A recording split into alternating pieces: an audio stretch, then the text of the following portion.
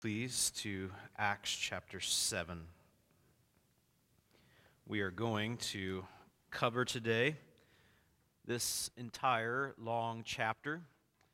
This is the longest speech or sermon that we find in Luke's account of the Acts of the Apostles, or perhaps better said, and I hope that we will see as we work through Acts chapter 7 today, that perhaps it's just as much, if not more, Jesus himself who is continuing to work on behalf of and through his people.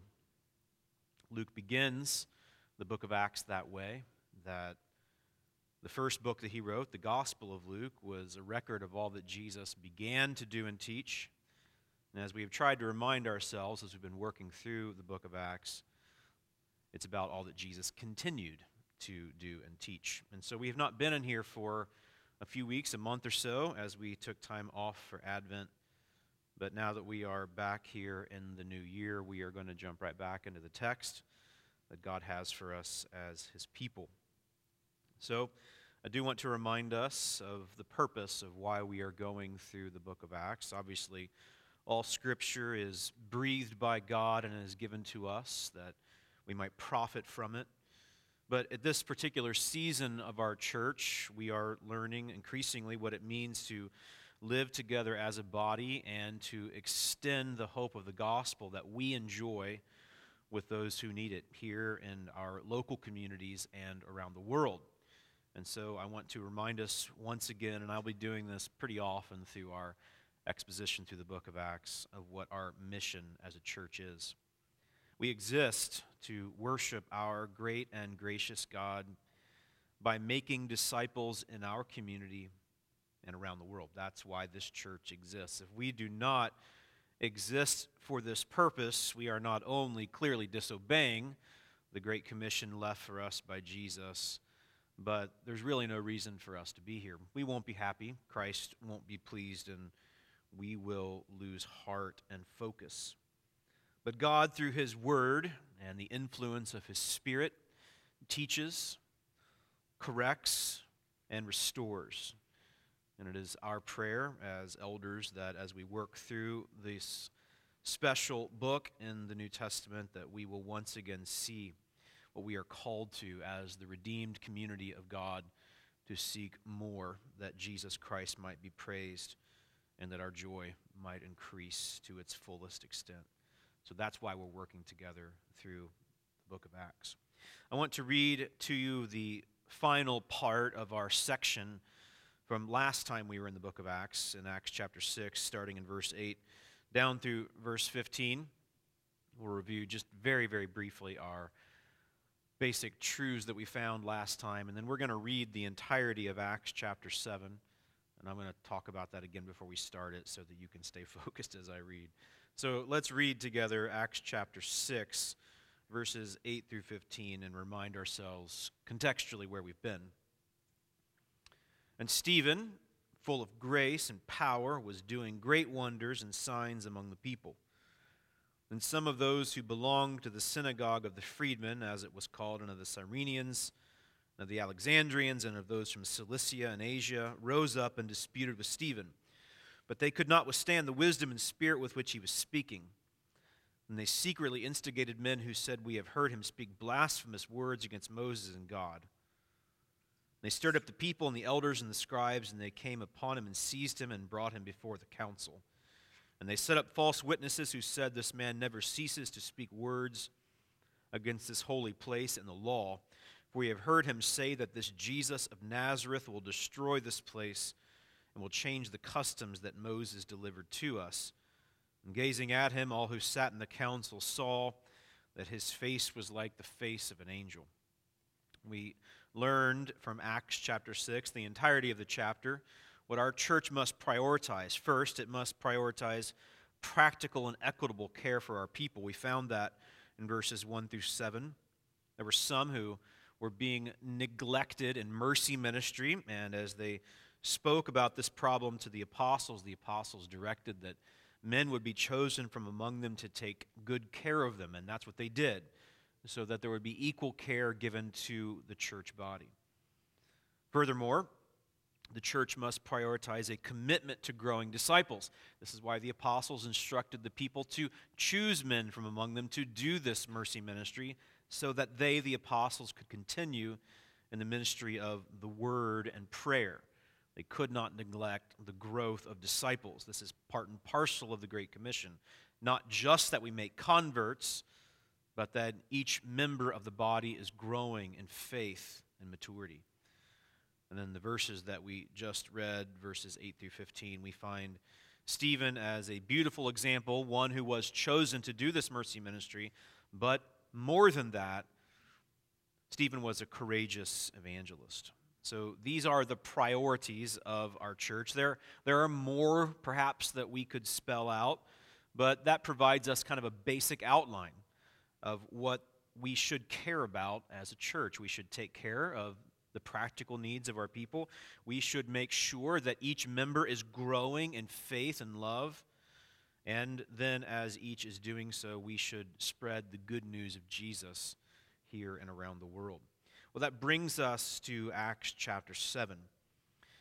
Acts chapter 7 teaches us many things. We could spend weeks and weeks working through Acts chapter 7 in all of its detail.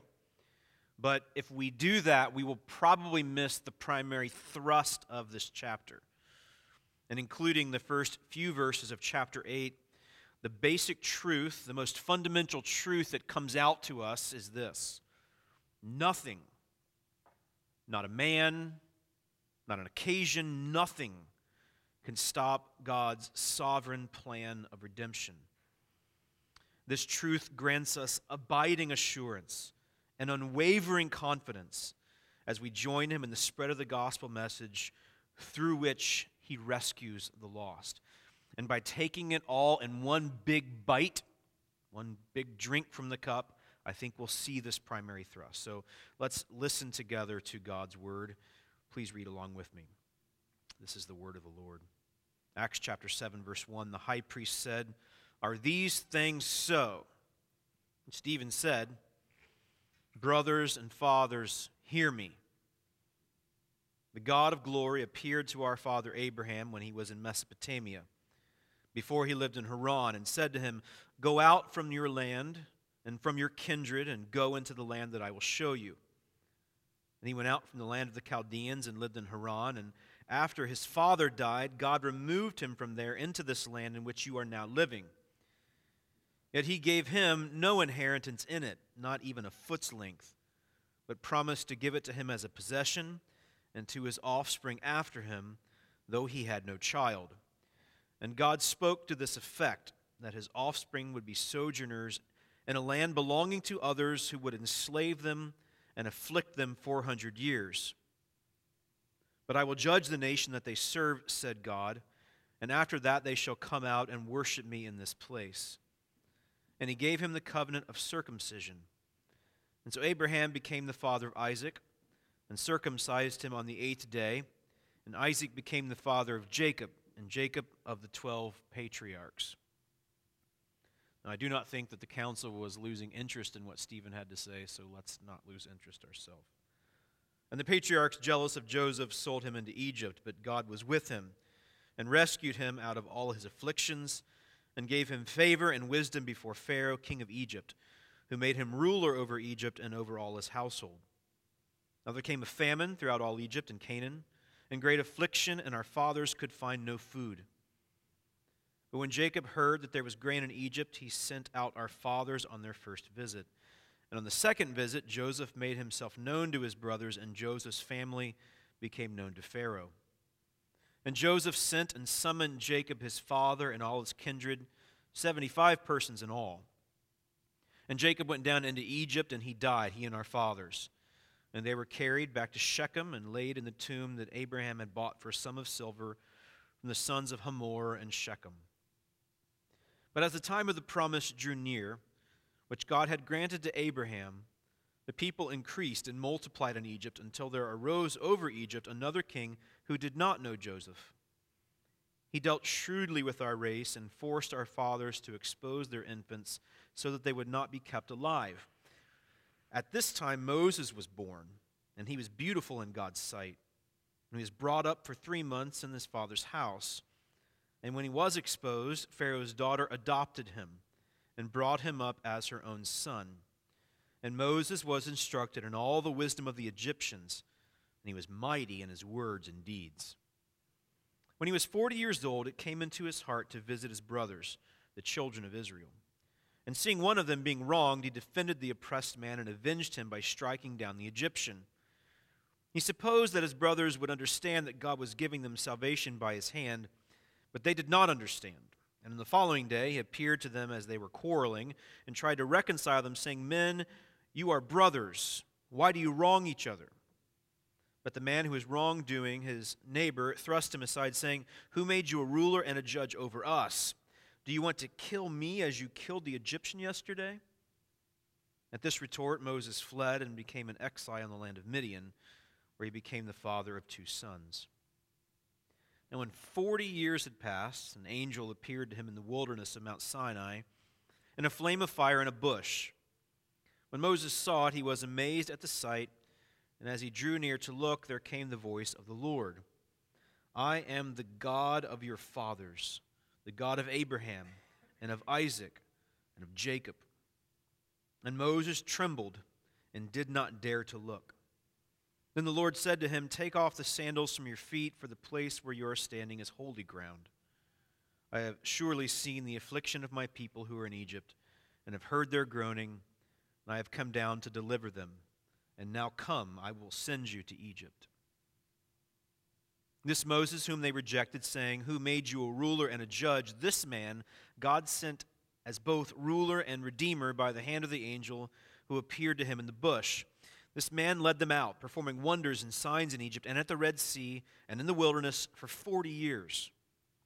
This is the Moses who said to the Israelites, "God will raise up for you a prophet like me from your brothers." This is the one who was in the congregation in the wilderness with the angel who spoke to him about Sinai and with our fathers. He received living oracles to give to us. Our fathers refused to obey him, but thrust him aside, and in their hearts they turned to Egypt, saying to Aaron, "Make for us gods who will go before us. As for this Moses who led us out from the land of Egypt, we do not know what has become of him." They made a calf in those days and offered a sacrifice to the idol, and were rejoicing in the works of their hands. But God turned away and gave them over to worship the host of heaven, as it is written in the book of the prophets, "Did you bring to me slain beasts and sacrifices during the 40 years in the wilderness, O house of Israel? You took up the tent of Moloch and the star of your god Rephan, the images that you made to worship, and I will send you into exile beyond Babylon." Our fathers had the tent of witness in the wilderness, just as he who spoke to Moses directed him to make it according to the pattern that he had seen. Our fathers, in turn, brought it in with Joshua when they dispossessed the nations that God drove out before our fathers. So it was until the days of David, who found favor in the sight of God and asked to find a dwelling place for the God of Jacob. But it was Solomon who built a house for him. Yet the Most High does not dwell in houses made by hands. As the prophet says, "Heaven is my throne, and the earth is my footstool. What kind of house will you build for me, says the Lord? Or what is the place of my rest? Did not my hand make all these things?" Please stick with me, the climax is coming. "You stiff-necked people, uncircumcised in heart and ears, you always resist the Holy Spirit. As your fathers did, so do you.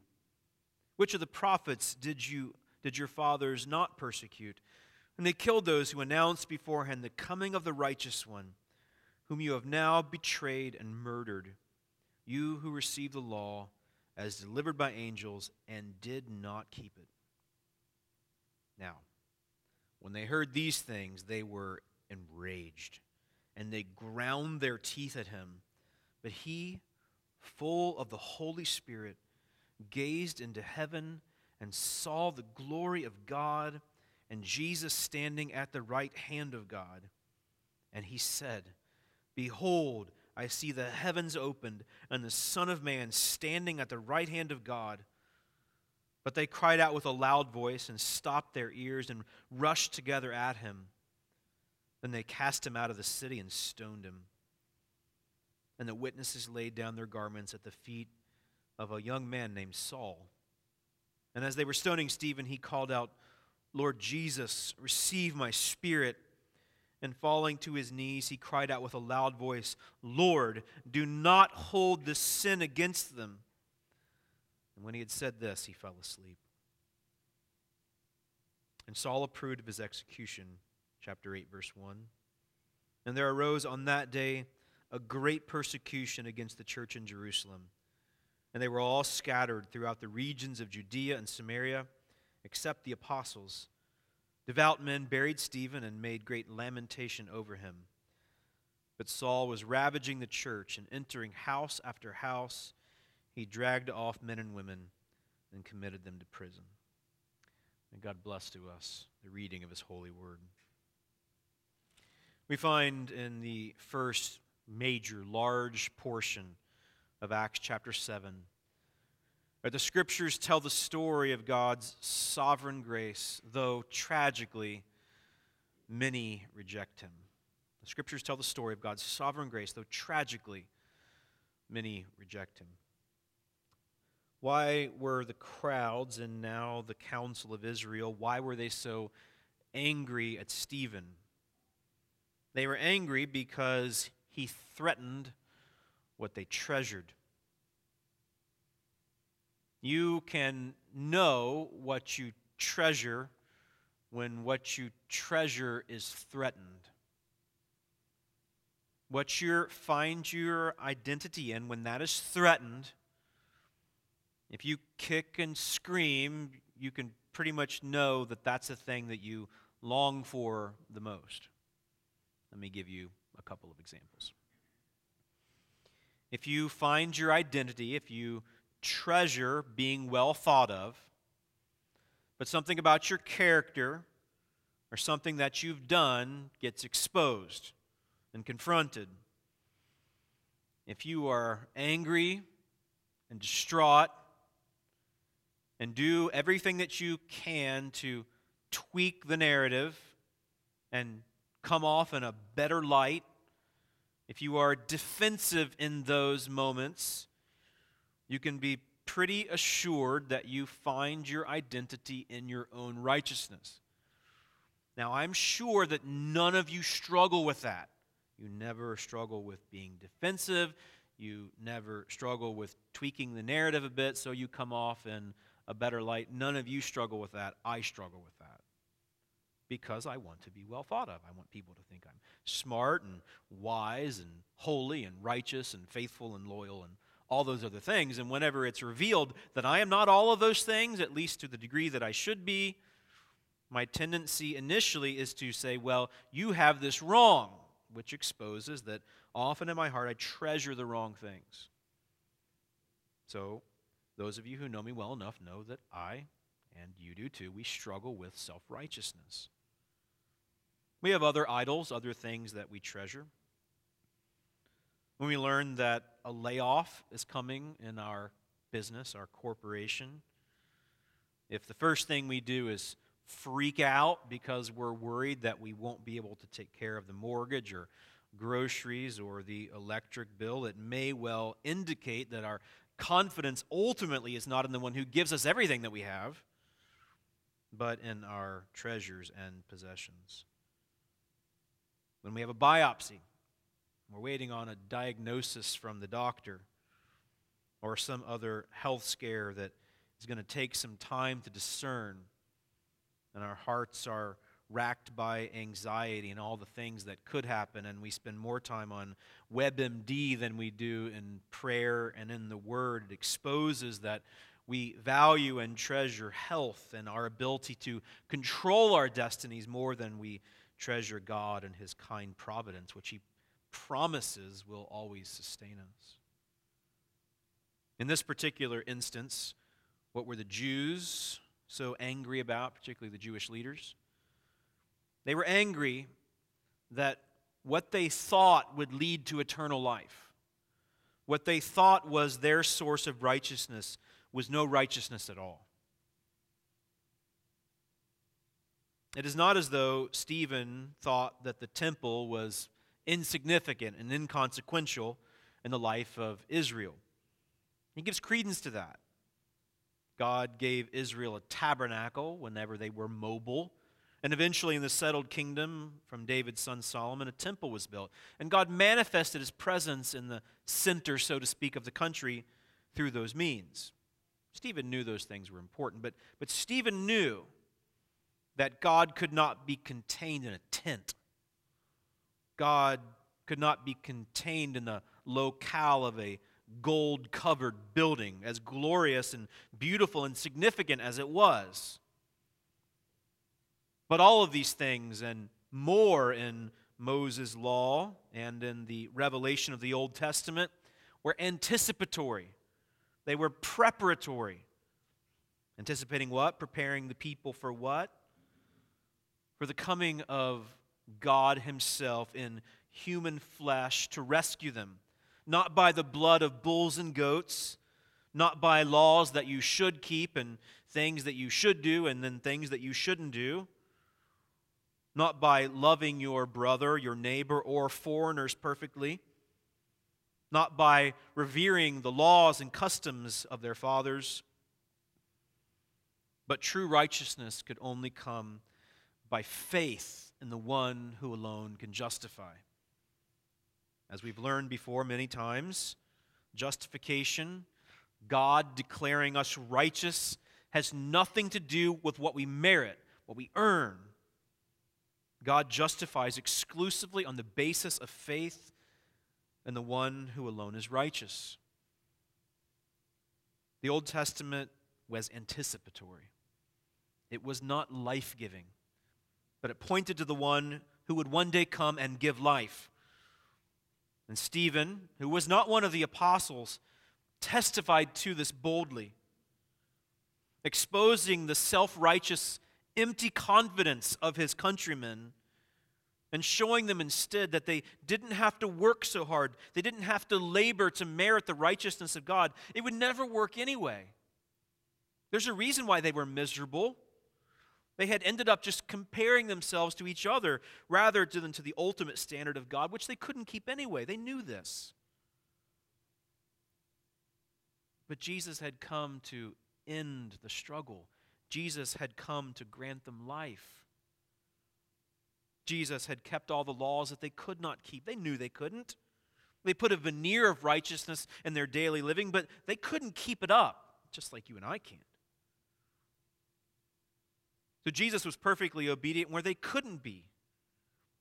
Then he died the death that they deserved justly for all of their unrighteousness, thousands upon thousands of sins. He bore them all.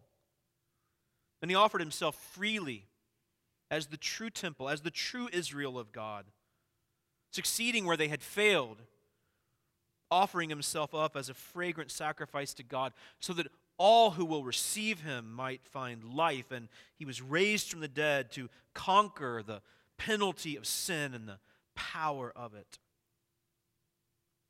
So Stephen preached the gospel. And it's really fascinating if you think about it, that the longest sermon, if you will, in Acts is not by Peter. It's not by Paul. It's not by one of the other apostles. It's by one of these people who was chosen to do deacon-like stuff. Which means that, and probably if you have some intuition, you know where I'm going with this, this is not just for the people you call elder here. This is for all of us to know the word to this depth, to this degree, that we might not only understand it, internalize it, and embrace it, but be capable and able to share it when necessary. Stephen, in some ways, was a special man. We know this from the beginning of chapter 6. The apostles say that the people are to choose from among them 7 men of good repute, full of the Holy Spirit and of wisdom. And we know from verse 5 of chapter 6 that that's who Stephen was. He was a man full of faith and of the Holy Spirit. So Stephen was one of the guys that kind of stood out. He was remarkable in some senses. But in another sense, he was just one of the people from among the church as a whole. And like everybody else, he had been rescued from his own rebellion, his own tendency to run from God. God had made him his own. And Stephen was gripped by this. And the very fact that Stephen could explain the Word of God so succinctly and so powerfully in the moment, it's not as though they put him in prison and gave him a few weeks to prepare his speech or a defense. That wasn't what this was like. Stephen was like a man planted by streams of water, a mighty oak that withstands the storms and turmoil of life and brings forth its fruit in its season. And it was time to bring fruit, and it came. Stephen was like all of us. But Stephen was compelled by the gospel, by which he had been saved and through which others might be rescued too. And as he had had time at the feet of the apostles, perhaps daily, to hear the apostles under the inspiration of the Spirit, who had spent time with Jesus, explain the Word of God day after day after day, the story became crystal clear to him. Stephen did not look at the Old Testament merely as a compilation of things that he should avoid and things that he should pursue. And by the way, as we are well aware, this is not just a first century problem from 2,000 years ago. The average American, and frankly, tragically, probably the average Christian, looks at the Bible this way. It's a long list, a laundry list of things that we shouldn't do, things that we should do. But Stephen had learned at the feet of the apostles, those who had spent time with Jesus, that's not what the Bible is about at all.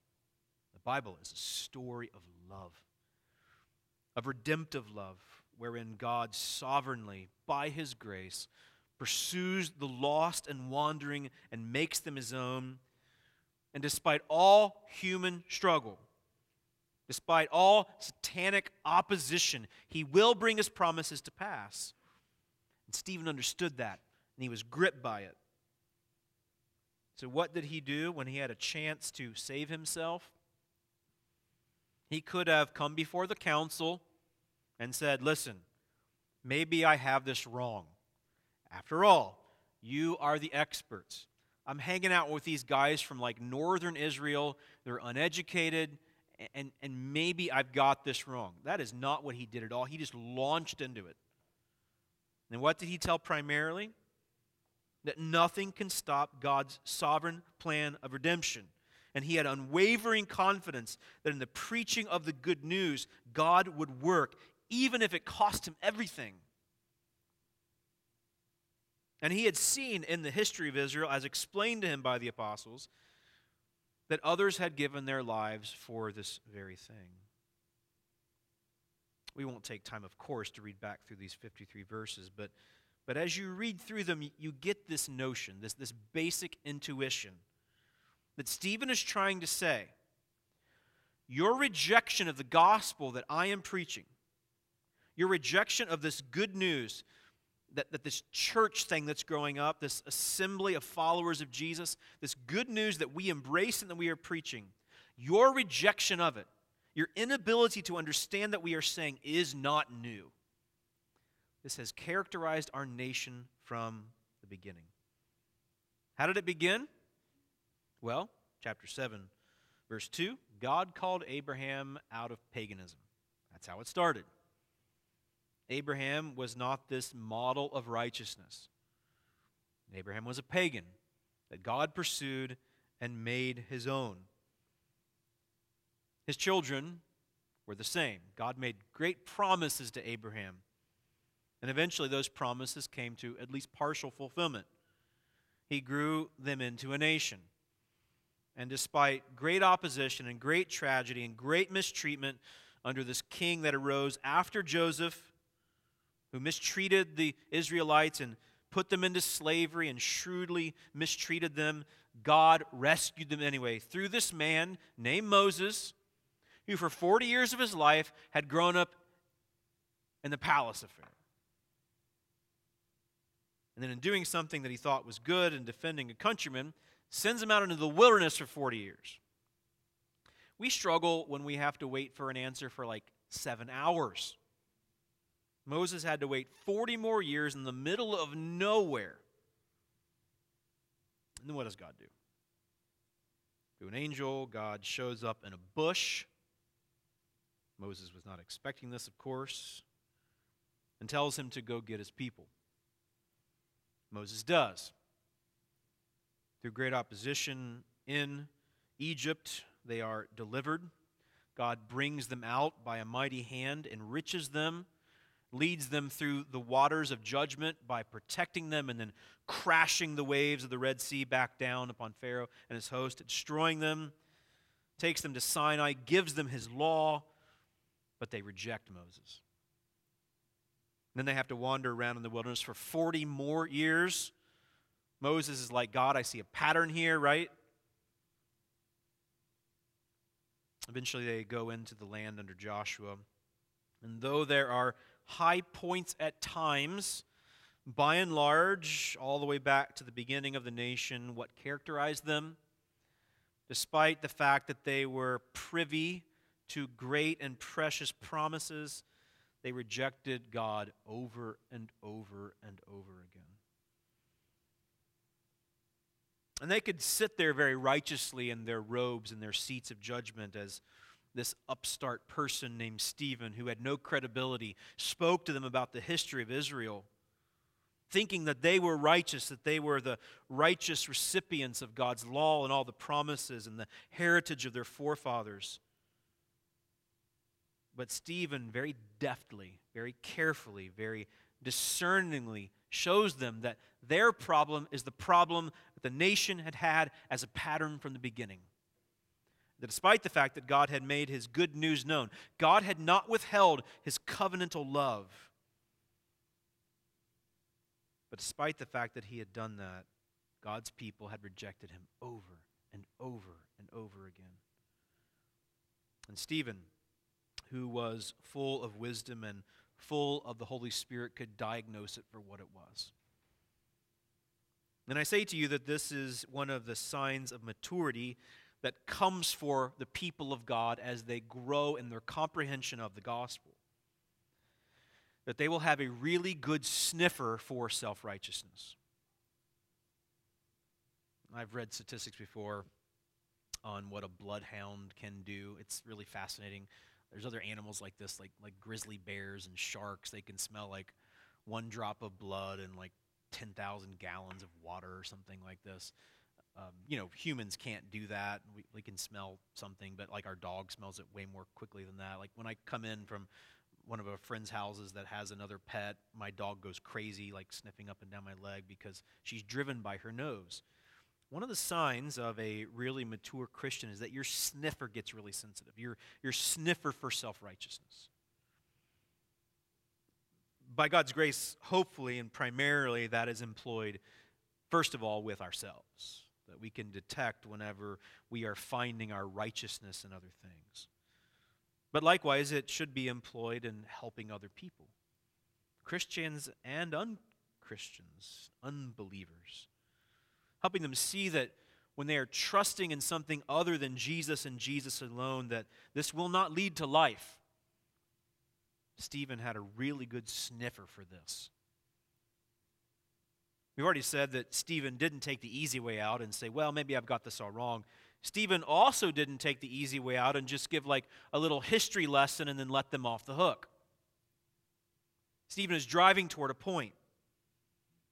Just as the people had rejected Moses in the past, rejected the prophets like Isaiah and Jeremiah and the rest, they too had rejected God's final great prophet, Jesus, who of course was more than that. He was the Son of God who had come to give his life for his people.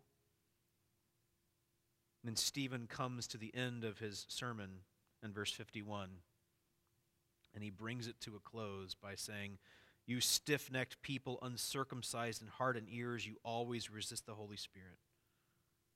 Let me read that phrase again. You always resist the Holy Spirit. This has characterized our nation, is what Stephen is saying. And it's because of the disease of self-righteousness. And every son and daughter of Adam and Eve have it.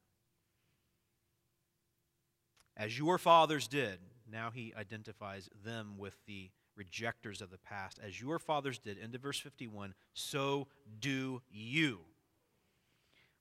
The council was not used to being spoken to like this. Which of the prophets did not your fathers persecute? And they killed those who announced beforehand the coming of the righteous one, whom you have now betrayed and murdered, you who received the law as delivered by angels and did not keep it. And then you see, as we will look in just a moment, at the reaction to that. This was like the ultimate altar call. This was like the supreme come to Jesus moment, literally.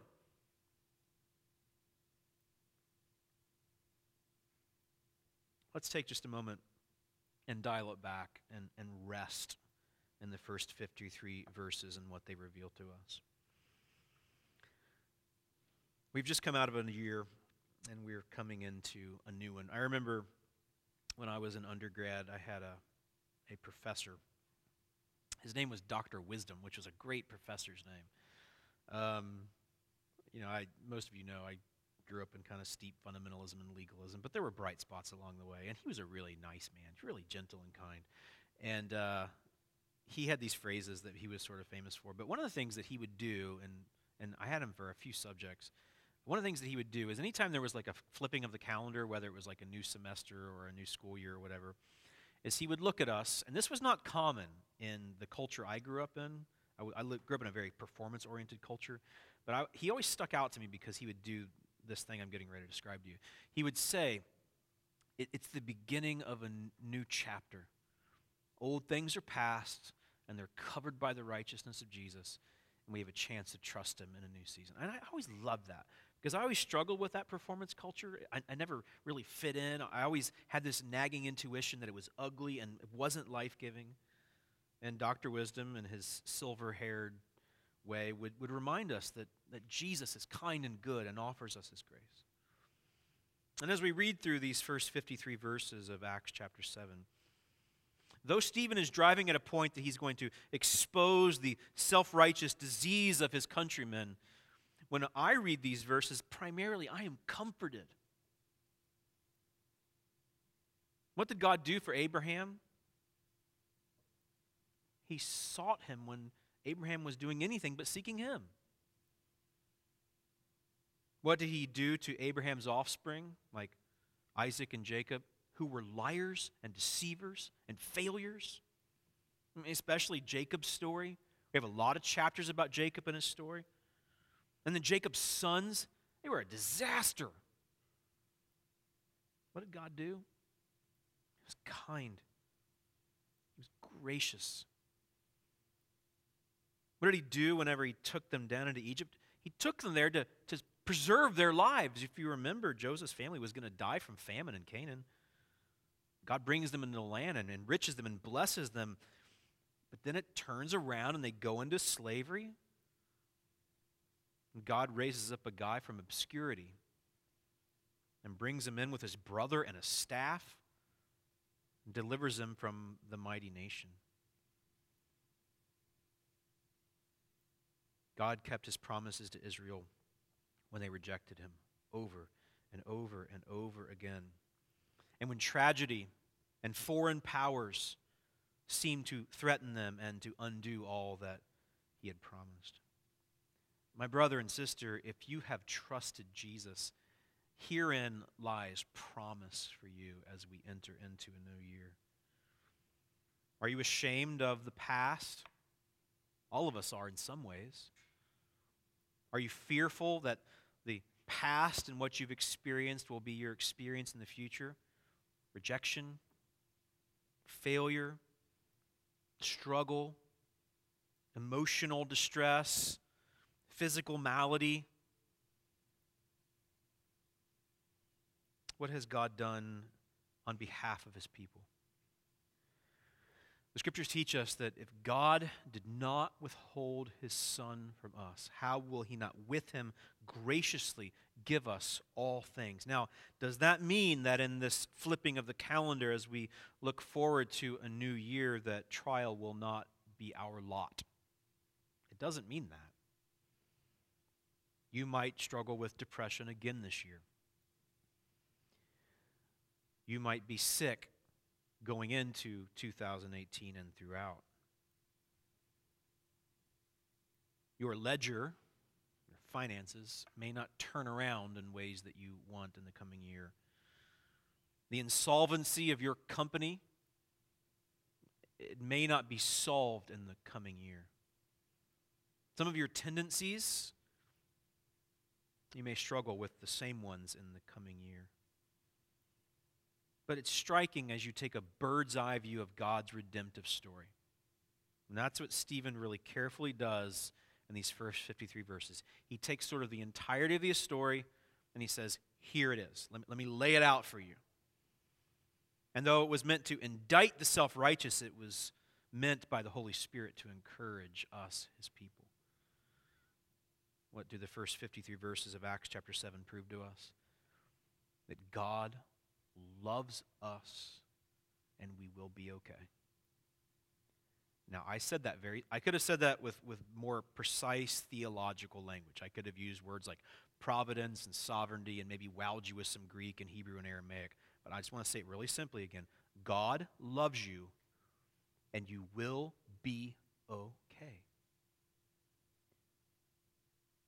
We aren't big with mantras in our evangelical Christian circles, but maybe that's one you should mark down somewhere.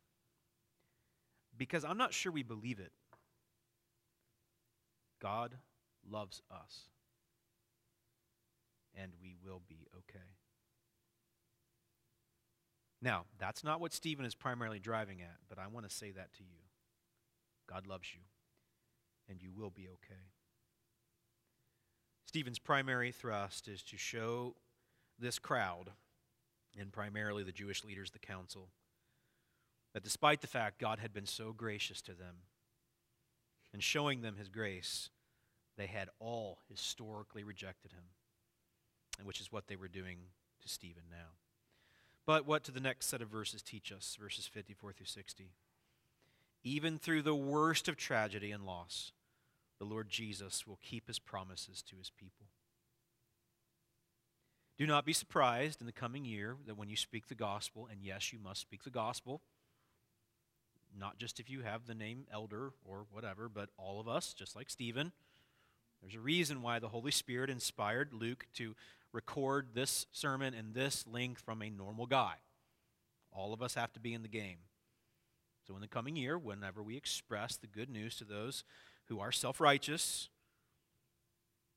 even if the worst of tragedy and loss comes to pass, which is not likely for us here in this land, the Lord Jesus will keep his promises to his people. That's what he did for Stephen. Stephen was not hoping in being elevated to a council seat. And I say that a little bit tongue-in-cheek. That wasn't his hope at all.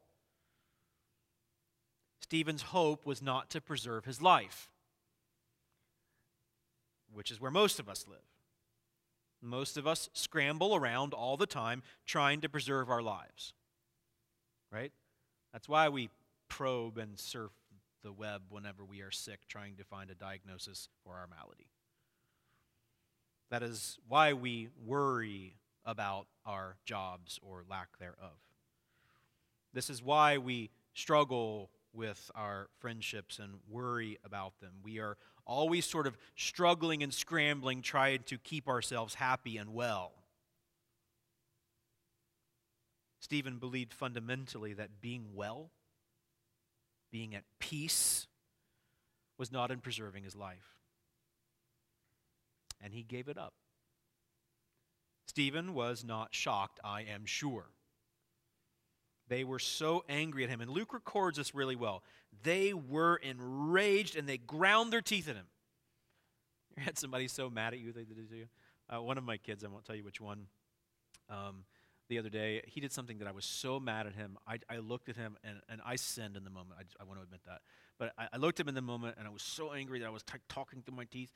And I said, I can't even talk to you right now. And I sat him down in my office, and I just walked away because I was so angry. And he didn't even do something that bad. But Stephen exposed their self-righteousness. He was after them. He pierced them to the core. He hit them where they live. And in rage and in gritting of the teeth, they come after him. But notice his tranquility in verse 55. He's full of the Holy Spirit. He's not running away. He's not ducking and covering. He's not looking for colleagues in the crowd that can squirrel him away. He just looks up into heaven, and what does he see? Great reward.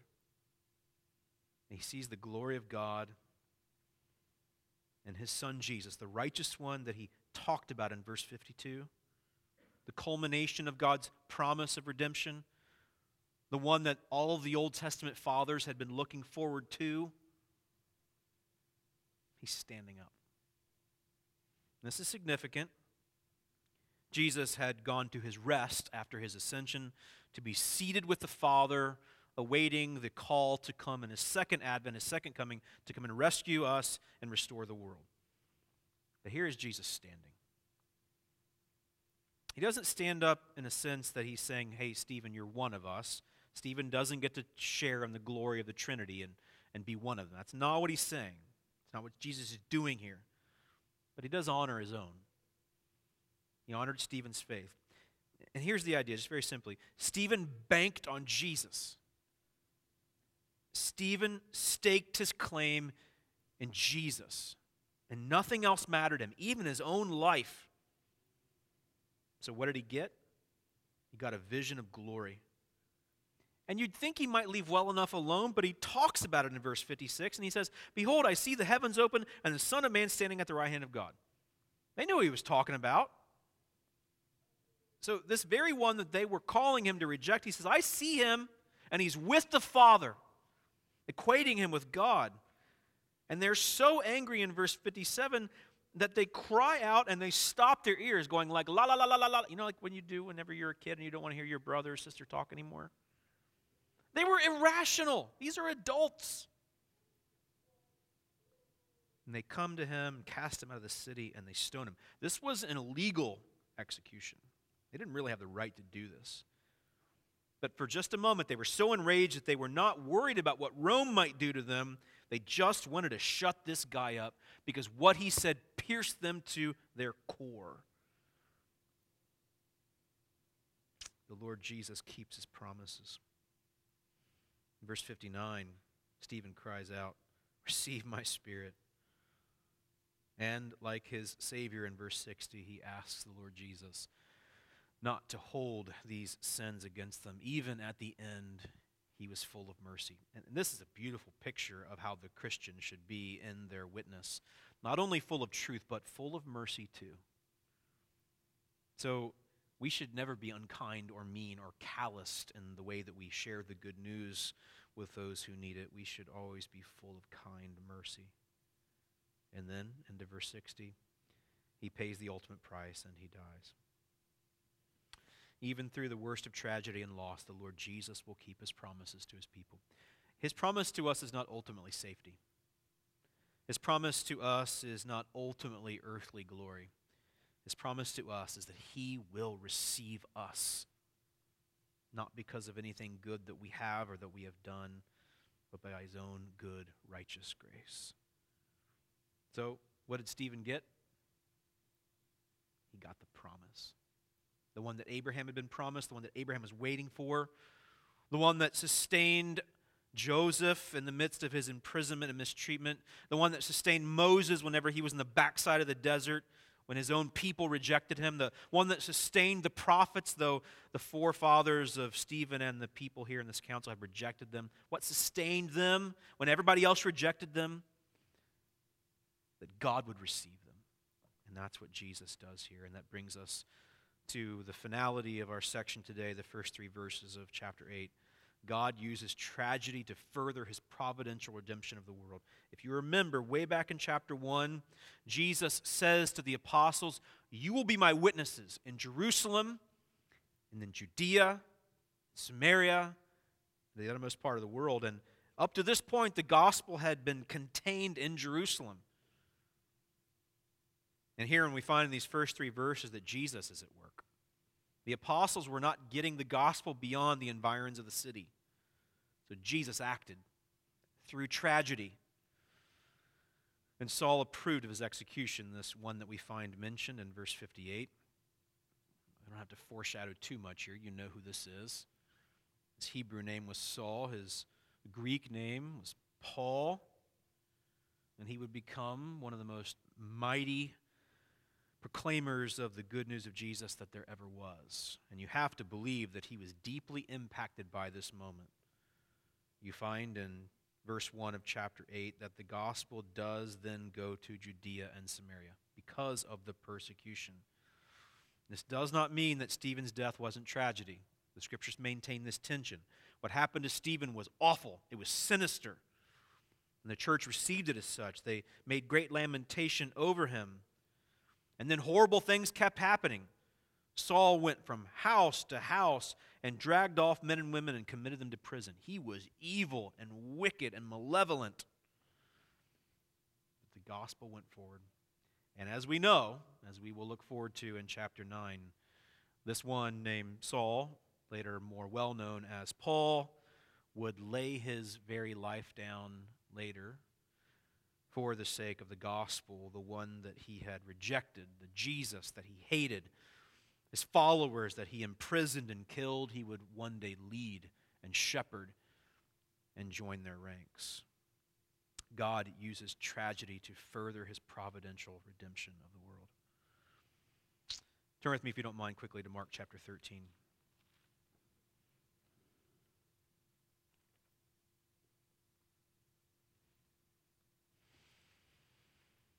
It is good and wise of us to know the gospel deeply and to prepare well to speak it. But we learn from Mark chapter 13, verse 3, that the Holy Spirit will be with us as we speak it. As he sat on the Mount of Olives, Jesus stood with Peter and James and John and Andrew. They asked him privately, "Tell us, when will these things be, and what will be the sign when all these things are about to be accomplished?" And Jesus began to say to them, "See that no one leads you astray. Many will come in my name, saying, 'I am he,' and they will lead many astray. And when you hear of wars and rumors of wars, do not be alarmed. This must take place, but the end is not yet." And down with me in verse 9, "But be on your guard, for they will deliver you over to councils. You will be beaten in synagogues, and you will stand before governors and kings for my sake to bear witness before them. And the gospel must first be proclaimed to all nations. When they bring you to trial and deliver you over, do not be anxious beforehand what you are to say, but say whatever is given you in that hour, for it is not you who speak, but the Holy Spirit." Isn't that what we see happening to Stephen in Acts chapter 7? The apostles, like Peter and James and John and Andrew, told Stephen this would happen. And then when it happened, Stephen was ready. This man who was full of the Holy Spirit spoke in the power of the Spirit all the things that he had dwelt upon and learned, which is why Peter in 1 Peter chapter 3, you know these verses perhaps well, tells us to always be ready to give an answer for the hope that lies within us, particularly whenever we suffer for the sake of righteousness.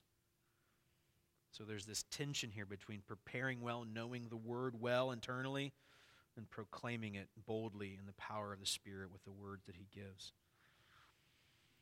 Jim Elliot has famously said in a journal entry of his in 1949 when he was finishing up at Wheaton College in Chicago, "He is no fool who gives what he cannot keep to gain that which he cannot lose." Most of you know the story of Jim Elliot. He was killed along with some of his companions by the Auca or Huaorani Indians down in Ecuador 62 years ago tomorrow, January 8th. So it's the 62nd year tomorrow of Jim Elliot and his friends giving their lives for the sake of the gospel in Ecuador. If you know the rest of the story, many of those from the tribe of the Huaorani were converted because of the blood of these martyrs and the promise of the gospel. And so I say to you, like Stephen would say to us, even though this might seem so distant for us, he is no fool who gives what he cannot keep to gain that which he cannot lose. And that's our calling. So some of you should go to places that are dangerous. Some of you should be willing to champion your children to go to places that are dangerous. That's why we send our money to places that are dangerous, because not all of us will go, but we must do so here. It is unlikely that we will pay the ultimate price that Stephen did, but even if we were to, Jesus is with us and will keep all of his promises and use even the greatest of tragedy to bring himself glory. I'm not sure how well this will show up. I just put a new bulb in the projector the other day. Maybe you can see it a little bit. This is the most recent retreat from the Focus staff that we support in the United Arab Emirates. And so dozens and dozens of people came to this retreat where the gospel was proclaimed, and several people came to faith. We support Nissen and Joanna Matthew over there. They lead this ministry. I'll put up a couple more pictures. This is at the University of Wollongong. That's an Australian university that has a campus in Dubai. A couple of us actually were there a few years ago. This is a Christmas gathering. You can't see it real well, but they're all kind of sitting on bean bags. The university there, even though they allow a Christian organization to sort of run there, they usually are in pretty strong opposition to it, but somehow they got a Christmas party through this year, and several people heard the gospel. This is a new campus that was reached in another part of the United Arab Emirates where a number of people are attending a weekly Bible study. This is in one of the northern Emirates in the United Arab Emirates where a basketball team has been reached now by a coach and by a chaplain. And recently a Bible study has been started where a number of Muslim background people are starting to hear the gospel on a regular basis. Several of these people who have recently come to faith are joining churches and being baptized and being discipled. And I tell you that for your encouragement. So sometimes whenever you hear a passage like this, you just think, I stink, our church stinks, like there's nothing good going on. There is. The money that you sacrifice to give to these missionaries and to this team, look what's happening in dangerous places. The gospel is being proclaimed and people from all kinds of backgrounds are coming to faith in Jesus, in part because of what you are doing. I couldn't be more proud as one of your elders to be part of what you are allowing us to do. It's exciting. But in the coming year, may God do more. May he not just do it through our money, but may he do it through our personal witness. So how do we close all this out? First, let us read and meditate deeply on the scriptures this year, discerning especially the promises of the gospel story. If you're struggling with whether or not God really loves you and you're going to be okay, you'll never get there. You'll never find solace and peace just by worrying. You got to go to the Word. But you got to know the story well so that you can share it. So if you don't have a Bible reading plan yet, and we're not super legalistic about that here, but you need to be in the Word, I'll just say that. Whatever plan you choose, be in the Word.